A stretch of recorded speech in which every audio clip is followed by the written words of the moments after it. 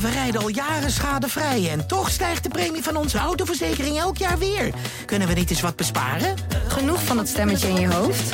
Even Independeren. Daar word je altijd wijzer van. Vergelijk nu en bespaar. Welkom bij Independer. Uitlaat, de podcast van Autoweek, wordt je aangeboden door Bosch Car Service. Minder Ford Mondeo, maar meer Toyota Aygo. Dit is de Uitlaat met Roy Kleiweg en Stefan Vermeulen.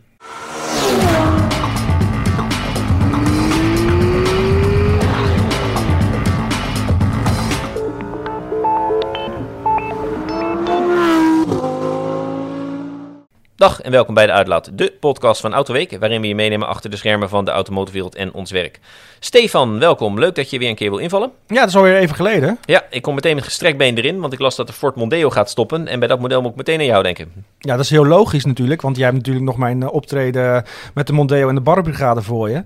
Ja, maar dat was een reden dat jij daar Mondeo had, hè? Dus ja, ik hou van het D-segment en ik vind het heel erg jammer dat het eruit gaat. Want ja, voor mij begint het echte autorijden bij het D-segment. Want ja, dat is een auto, dat is wat stiller van binnen, rijdt vaak heel goed. Lekker ruim. Ja, lekker ruim. Meer heb je niet nodig, is altijd wel een zin die ik graag gebruik. En dat geldt heel erg eigenlijk altijd wel voor het D-segment. En dan doe je gewoon meer de bread and butter. Het is niet de BMW 3-serie, maar inderdaad de oude Vectra, nu Insignia, Mondeo, Peugeot 508. Ja, veel auto voor je Passat. geld. Ja, kijk, 3-serie is natuurlijk altijd wel fijne eigenschappen nog. Alhoewel zo'n Mondeo natuurlijk altijd op een heel hoog plan staat. En dat bewees die Mondeo uit mijn Barbrigade maar weer. Hè? Ja. Die was uit 2003.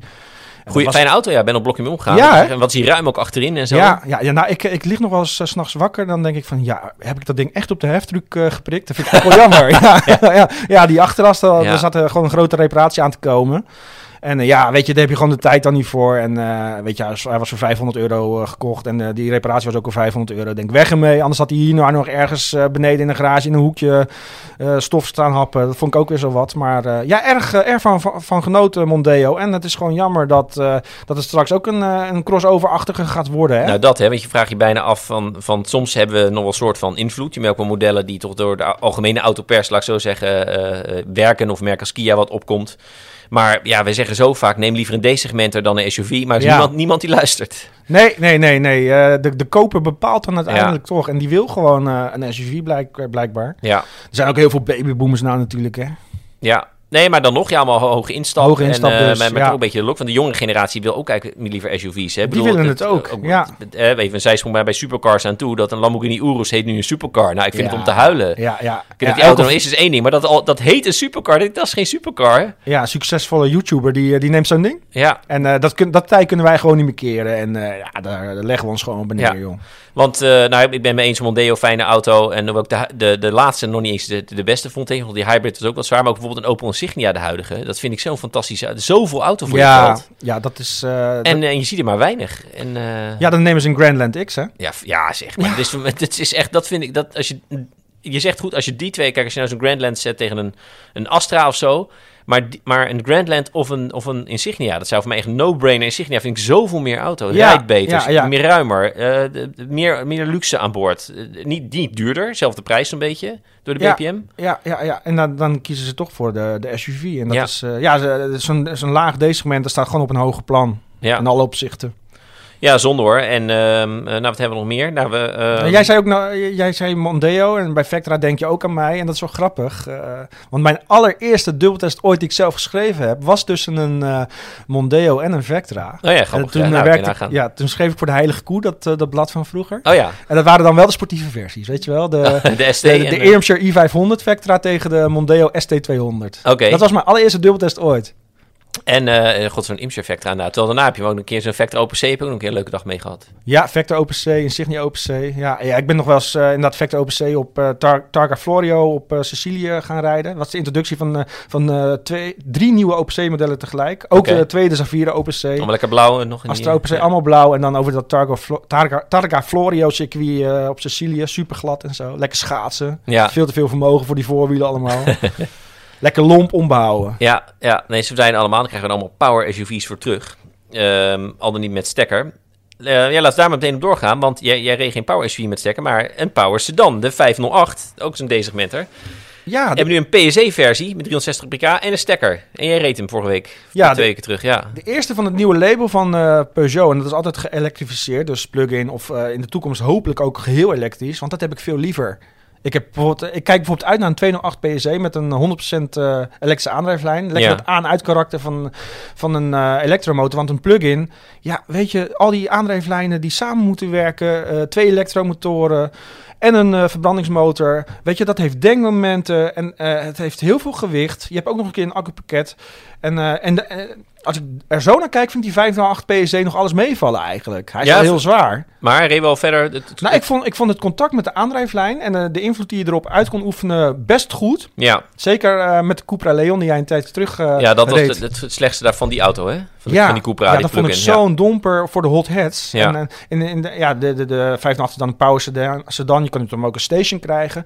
Maar in de sportstand had je echt nog wel de indruk dat je echt zelf echt veel invloed op die aandrijflijn kon uitoefenen. En het allerbelangrijkste... Maar dat kan dus wel, hè? Want ik ben ook met die Cupra... Ik was het eens met je kritiek op die aandrijflijn, maar ik had wel zoiets van... Maar dit kunnen ze verbeteren. Het is niet onmogelijk. Nou, bij die Cupra, wat ook wel heel erg scheelt, is dat gekunstelde V8 geluid, hoor. Daar werd ik zo flauw van. Ja, en je kan ook nou eens uit... Als je kon het uitzetten, maar dan hoorde je helemaal niet meer wat de motor deed. Dus, nee, maar dat geluid was inderdaad... Dat correspondeerde gewoon totaal niet met hoe de aandrijflijn is, hoe die werkt... En daar vond ik die 508 PSE eigenlijk nog best meevallen. Ja, maar ik ben sowieso minder negatief over het concept. Want ik denk ook bijvoorbeeld, het is van een extreme auto BMW i8. Ja. Dat is toch wel gelukkig is een soort. Het was geen M3, maar... Van de week zei een collega, journalist tegen mij... na afloop van die 508 PSE... Ja, bij de 918 Spyder hoorde je ons ook niet erover klagen. Weet je wel? Maar, nee, dat is helemaal anders dat is wel waar. Ja. Maar het is even wennen. Maar ja, ik kijk gewoon veel meer uit naar echt sportieve, echt elektrische versies. Dat vind ik... weet je? Stel dat je zo'n 508 PSE met een hele dikke elektromotor zou hebben. Nee, bij 508 wel. Maar echt bij een hot hatch is het... Als het nou op een i8 manier combineren die aandrijflijn, dat je nou vooral de toeren van de benzinemotor correspondeert en dan met een elektroboost. Ja. Net als inderdaad 918 heb ik er niet gereden en bijvoorbeeld de McLaren P1 ook niet. Maar dan klopt het wel meer. Ja. Als je maar gewoon zorgt dat het vermogen goed toegankelijk is en dat je het goed controleert. Ja. En dat is bij die Cupra gewoon misgegaan. Maar het zou wel goed moeten kunnen. Nou, het feit dat je zegt bij die 508 was eigenlijk al wel oké. Ja, het is een nieuw spel voor ze. En ze zijn natuurlijk ook aan het aftasten. En dus eigenlijk opnieuw Peugeot Spoor nieuw leven inblazen. Ja, want vol elektrisch. Nou, we zijn natuurlijk altijd wel heel erg enthousiast eigenlijk over de mini-electric. Qua rijeigenschap en niet qua range, zeg maar. En ik vind het opvallend. Het is eigenlijk gewoon een BMW i3S natuurlijk een beetje qua techniek. Ja. Maar die vind ik... Nou, die heb ik een keer gereden. Dat vond ik, die is helemaal niks. Hij was snel op de sprint, maar ik vond het geen lekker sturende auto. Ik neem gewoon een gewone i3. Hij was alleen maar harder. Dus dat goed sturende wat die Mini heeft, dat had die i3S niet, vond ik. Ik vind die Mini echt een verrassing. Ja, dat is echt een topding. Ja, er komt er ook eentje die is nog sneller, hè? Want dat is eigenlijk mijn enige klacht. Ja. Hij zou nog wel sneller mogen zijn. Ja. Nou ja, als je het op die manier het vermogen controleren en hij is niet veel zwaar door accu's, is dat wel top.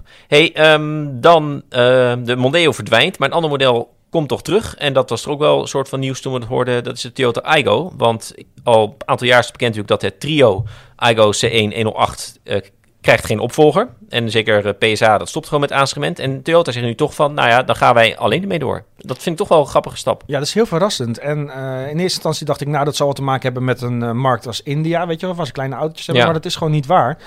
Ze zeggen gewoon van, joh, we geven die nieuwe Aygo een ingekorte platform van de Yaris en de Yaris Cross. Die nieuwe SUV-versie van de Yaris. En dan kunnen ze toch schaalvoordelen halen. En dan toch voor Europa zo'n Aygo heeft het nog zin om die te gaan brengen. Ja. En dat is wel goed nieuws inderdaad. Want dan is het niet alleen... er zijn niet alleen de Koreanen die de dienst uitmaken met de Hyundai i10 en de Kia Picanto. Nee, ik denk dat ze er wel van balen bij de Kia. Nou, doet de Picanto en i10 doen het sowieso goed. Maar het hele idee dat ze echt het Rijk alleen hadden, dat was natuurlijk de slingers maar uit. Want het A-segment, dat is echt nog wel populair in Nederland. Het zijn ook goede auto's. Maar dan eens van, Toyota gaat toch wel doen. Ik denk, shit. Ja, die Aygo doet het nog goed ook in Nederland. Hè? Ook private lease, dat is echt... Ik denk een heleboel vaste klanten die gewoon zo vertrouwd zijn met Toyota, de betrouwbaarheid. En die kopen gewoon iedere 2 jaar nieuwe, weet je wel. En dan, jij kunt nu private lease doen. Dan, maar het til €99 in de maand. Ja, dus waarschijnlijk in eerste instantie alleen voor Europa. Ik had nog even gekeken, in India hebben ze toch heel ander soort autootjes ook van Toyota. Wel kleine auto's, maar dat is echt een soort voor hier zou de B-garnituur zijn. En ze hebben in 2014 nog wel eens gekeken bij Toyota India van om de Aygo zeg maar naar India te gaan halen. Ja. Maar dat was toch een te dure auto voor daar. Maar en tegen de mondiale markt is ook anders dan Europa. Hè. Als je naar de Cariben kijkt, ik kan me nog herinneren toen ik echt nog pubertje was. Ergens in de jaren 90 denk ik ooit in Curaçao geweest. En toen huurde een auto, was een RAV4 of Toyota Corolla van die generaties. Hè. Dus de eerste generatie RAV4, zo'n 3-deurs. En verder stonden alleen maar Toyota's bij die vuurmaatschappijen. En ik was er dan 2 jaar geleden, waren het allemaal Kia's. Ja. Allemaal kleine Kia Picanto'tjes. Dat ik zei, nou top, Kia Picanto is een superauto. Daarmee huren heb je genoeg voor het eiland. Dat is niet geen raar goedkoop barrel, weet je wel. Dat vind ik helemaal prima om daar het eiland mee over te gaan. Maar die markt moet wereldwijd ook zo groot zijn. Al die huurvloten, die kleine autootjes.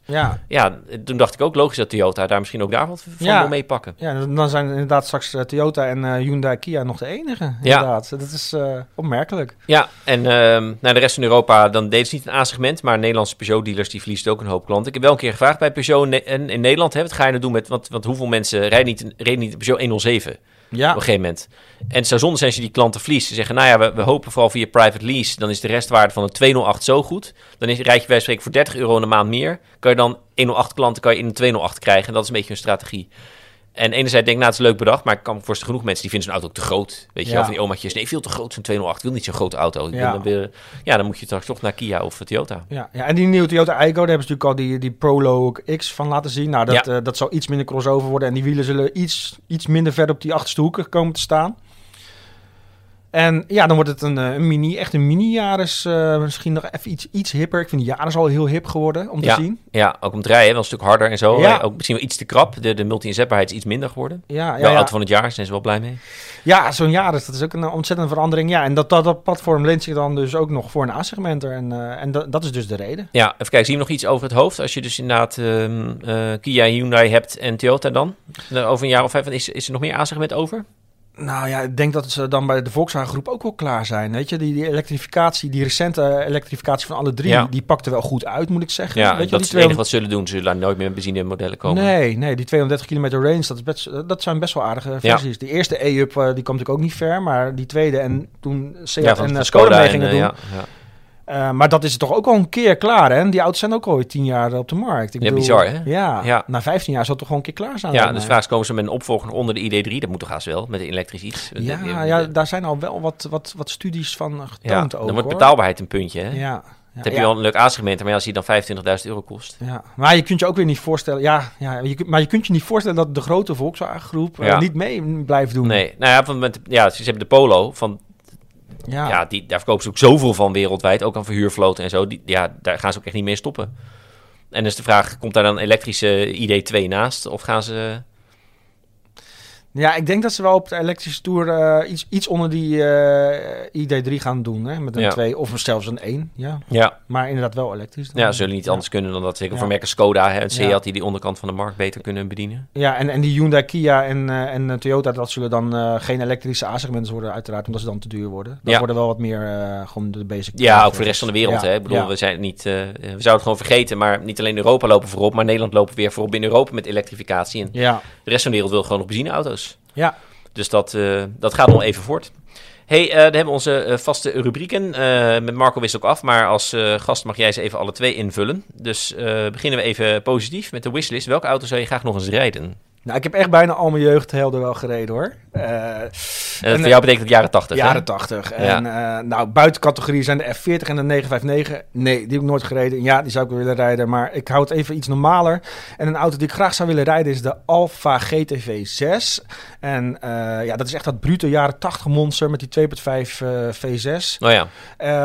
Ik heb wel een 75 V6 gereden en een Alfa SZ ook. Maar die SZ, die GTV 6 nog nooit. Dus die zou ik echt nog een keer willen rijden. Ja, die zijn een leuke opval van Marco volgende week. Die had natuurlijk de 147 GTA. Ja. Die heb jij wel gereden, hè? Ja, die heb ik zelfs nog gehaald in Turijn.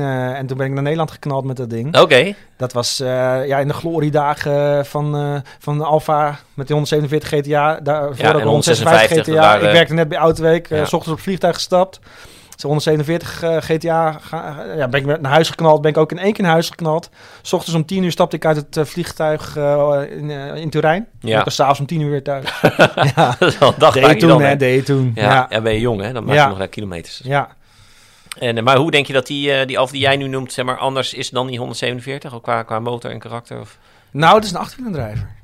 Ja, oké, maar die motor is die wel... dat is wel een oude Busso motor, zo'n 2.5. Ja. En die GTA had natuurlijk de doorontwikkeling van de doorontwikkeling van de doorontwikkeling. Dat was een 3.2 met 24 kleppen. Ja. En die GTV 6, dat was nog een 2.5, gewoon met 12 kleppen dus, 6 cilinder.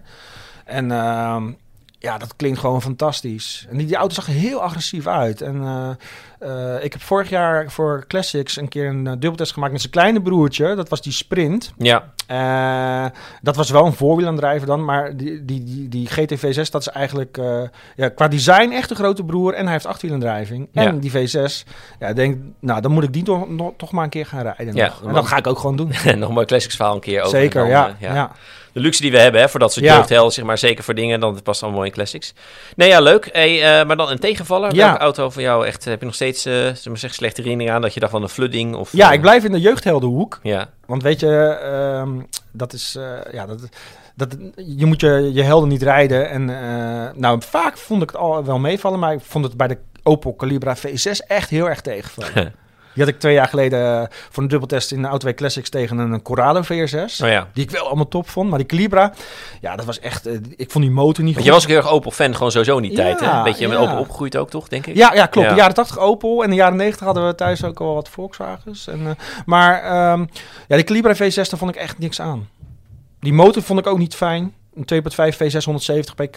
Ja. Wel een 24 klepper al en zo. En ik vond... een Calibra ziet er super mooi uit. Maar een Calibra rijdt echt als een Vectra.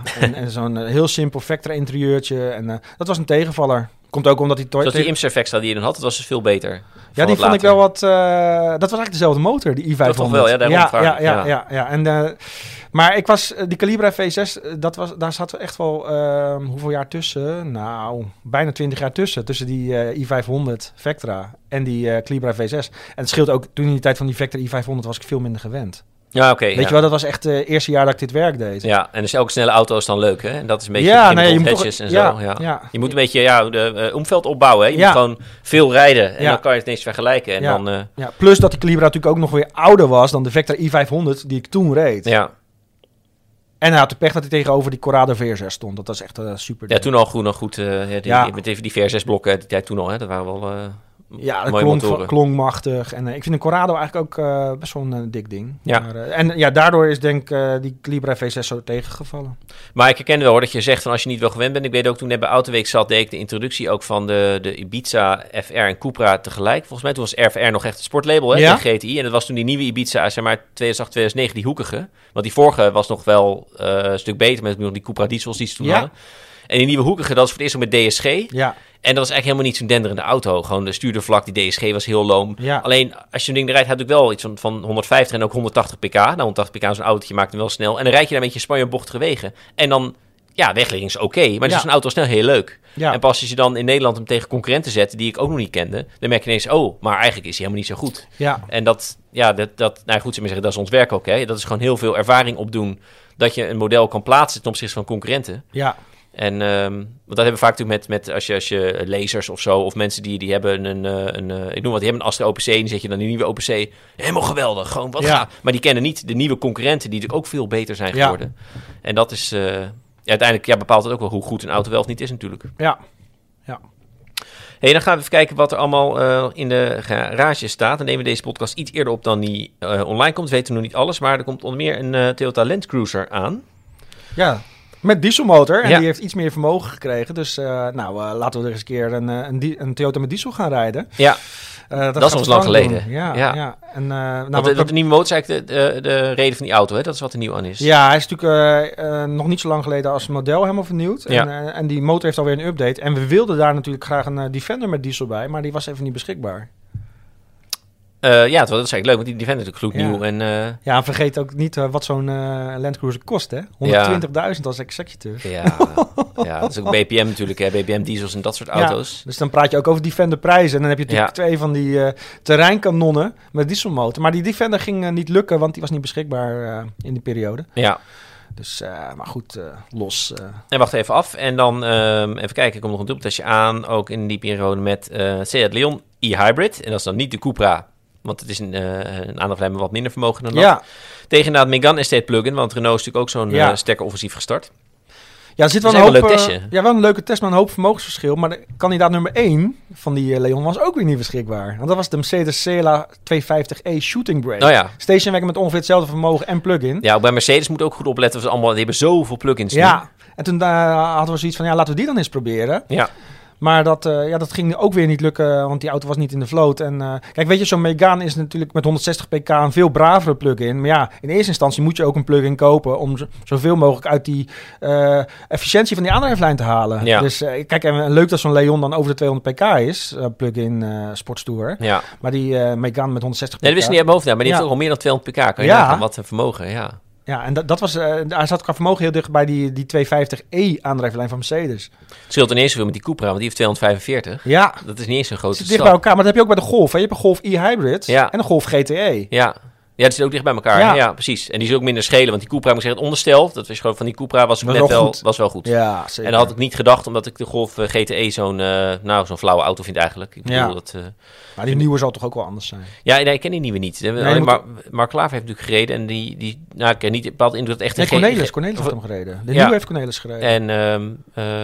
Maar het is niet bepaald meteen een GTI, zeg maar, geworden. En dus bij de Cupra vind ik wel. Qua besturing, onderstel... Ja, dat is toch wel... dat is zeker wel voor elkaar bij die auto. Ja, nou ja, en het enge is, kijk, die Cupra is natuurlijk jammer dat ik... voor mij heeft het al online gestaan. Ik een dubbeltest tegen de Focus ST. Nou, die Focus is de betere hot hatch. Maar ik denk dat gewoon de Cupra benzine 310... dat die had wel van die Focus gewonnen. Ja. Maar de vraag is wel, die komt waarschijnlijk niet eens in Nederland. Nee, de Cupra Formentor hadden we laatst wel met die aandrijflijn. Ja. Dat is echt een super ding. Ja, en... precies. Ja, die motor is zo goed, hè? Ja. Die TSI met 300 pk. Ja. Maar het gaat al zo ver dat ze zeggen, hij wordt zo duur, we halen niet naar Nederland. We doen dus van Cupra alleen maar de stekkers. In Nederland wordt het echt een geëlektrificeerd merk, zoals ze het dan noemen, hè? Ja, en ik vind het zover zo jammer, want ik denk dat die Cupra Leon, wat je zegt, die Formentor was hij ook goed, gewoon met alleen die 2 liter, dat het gewoon echt een hele goede hot hatch is. En misschien wel een van de betere, want die Focus wordt wat ouder. Megane RS vind ik minder goed dan de vorige. Hè, die is toch een beetje zijn nog aan het zoeken. En die Cupra Leon, die vorige was ook al zo goed. Zeker die Cupra R, die uitlopende. Ja. En dan alles klopt in die auto. Dus en dan doen ze het niet. Maar goed, er komt ook een Cupra Diesel is er ook van die Leon. Die komt ook niet naar Nederland, logischwijs. Die wordt gewoon allemaal onbetaalbaar. Ja, van de nieuwe Cupra hebben ze ook diesel. Echt? Alleen niet voor Nederland. Oh, dat wist ik even niet. Nee, want Hullings hebben ze een diesel, plug-in en benzine. Ja, oké. En wij krijgen waarschijnlijk alleen maar de plug-in. Ja, want vroeger had je ook Cupra diesels. Ja. Ja, maar voor landen als Spanje en zo, waar diesel gewoon nog hot is dat natuurlijk een heerlijk ding. En dan gewoon met lekker, ik weet niet hoeveel vermogen, misschien 180 pk of zo. Ja. Denk gewoon een 2 liter TDI. Oh, dat wist ik even niet. Nee, ik bedoel, wanneer wij überhaupt het laatst een TDI getest? Nou, ik zou je vertellen, ik heb nu net een dubbeltest met 2 diesels geschreven. En, maar dat is niet met een Volkswagen groep product. Nee, dat klopt. Maar ik had ook meer dan een jaar geen diesel gereden. Ja. Maar als je kijkt, 10 jaar geleden, hoeveel TDI's wij testen, ook bij Skoda, Volkswagen. Ja. Wanneer is nu voor het laatst dat wij een TDI, of zelfs nu een Touareg, weet je wel, gewoon een V6 diesel en zo, V6 TDI. Ik heb niet dat we echt een TDI-blok in een test hebben gehad. In een Audi, volgens mij. In een A4 of zo, of een A6. A6 volgens mij, maar dat is ook al lang geleden. Ja, dat is lang geleden, hoor. Van de nieuwe niet, van de vorige A6 dan nog. Ja, inderdaad. Maar kan je nagaan, dat is toch droevig? Ja. Ik bedoel, diesel is gone, maar zo hard is dat gegaan. Ja, ik had nu een 25D Touring in een Jaguar XF D200. Ja. En die D200 is een nieuwe multihybride aandrijflijn van Jaguar. En ook de laatste diesel van Jaguar. Ik denk, nou ja, we moeten gewoon nog 1 keer het verhaal maken. Jaguar en een Stationwagon, XF Sportbrake. Ja, Jaguar gaat ook volledig elektrisch, hebben ze nu gezegd. 2025. Ja, dus dit zijn snel. Dit zijn ook echt de laatste mogelijkheden. Ja. En ik had zoiets van, nou, dit kon wel eens mijn laatste dieseltest zijn. Ja. En ik heb ervan genoten. Ja. Afgetopt die tank. En 1000 kilometer range. Ja, 1 op 16. Sport was dat altijd. Ja. En ik ben toch benieuwd hoe dat gaat. Hoor. Met volledige elektrificatie en dan vooral met vakantieverkeer, denk ik, dat wordt nog wat. Iedereen naar Zuid-Spanje wil. Ja. En nu zijn de laadplekken nog leeg. Maar als heel Nederland dan af gaat zakken met de caravans met elektrische auto's over 15 jaar. Want er is niks anders meer. We gaan het zien. Zeker met occasions zullen steeds populairder worden op een gegeven moment als ze nog te betalen zijn. Ja, ik vind het zo dichtbij komen, joh. Hè? Ja, 20, het gaat nu wel heel hard. Hè? Ja, dat is heel snel. En dan loopt Nederland nog voorop. Ja. Ik wil introducties nog even noemen dat Marco die gaat naar het Duitse, voor mij is hij net geweest, als dit online komt, naar het Duitse Bilsterberg. Ja, GT3. Gaat hij rijden met de nieuwe GT3. Dat vindt hij wel leuk. Ja. Dat is feest. En bij GT3 vind ik zo ver moeilijk. We zijn dat lyrisch, maar ze volgen elkaar zo snel op en iedere keer is het weer top. Hè, dat je denkt, wat kan je er nog over vertellen bijna? Maar even ook dat circuit is, vind ik ook leuk. Heb jij wel eens gereden ook? Nee, ook nooit. Die staat echt op mijn lijstje. Er zitten ook aspecten of bochten van diverse bekende circuits zitten daarin. Hè? Zit erin. En het is heel veel hoogteverschil. Dus het maakt het heel spannend. Van die blinde knikken heuvel af. Dat je echt zo als een Laguna Seca de afgrond indendert. Ja. En zeker als je een auto met veel downforce. Dus ik heb hem bij Marco heeft mij al een paar keer gereden. Ik maar 1 keer met moet ik even nadenken. AMG'tje volgens mij. De A45. Ja. En ik denk of het Dat was niet de facelift, want die was toen ergens in Oost-Duitsland, bij de Lausitzring, geloof ik. Die ligt daar. Ik ken niet al de naam van die Duitse betonbanen, maar dat was daar bij Leipzig. Bilsterberg en Dresden. Dat is dichterbij, hè, Bilsterberg? Ja, daar met de auto richting Hannover, zeg maar, een beetje die hoek. Maar het is een hele mooie baan om te rijden, ook zeker met snellere auto's met downforce en zo, vanwege die hoogteverschillen en de bochten. Dus, laatst natuurlijk echt een sportwagen met als atmosferische motor, behalve de Lamborghinis. En ik denk dat de video online staat, dus dat vindt hij heel leuk.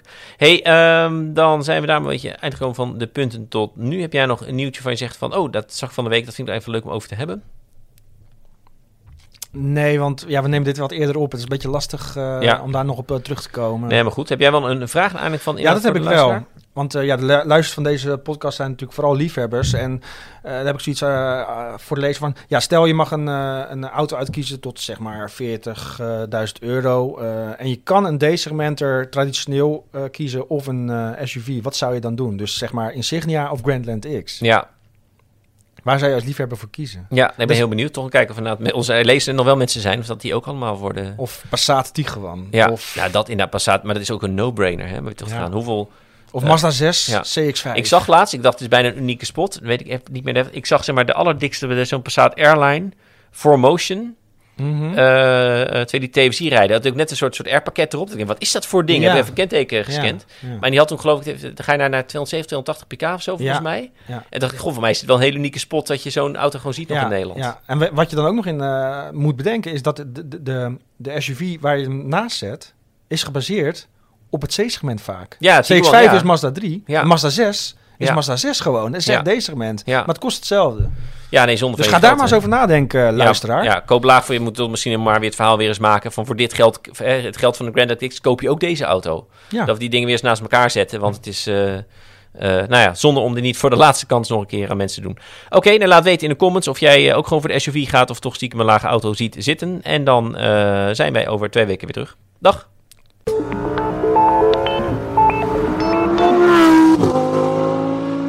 Uitlaat, de podcast van Autoweek, wordt je aangeboden door Bosch Car Service. Met meer dan 425 vestigingen zit er altijd een betrouwbaar autobedrijf bij je in de buurt. We rijden al jaren schadevrij en toch stijgt de premie van onze autoverzekering elk jaar weer. Kunnen we niet eens wat besparen? Genoeg van het stemmetje in je hoofd? Even Independeren. Daar word je altijd wijzer van. Vergelijk nu en bespaar. Welkom bij Independer.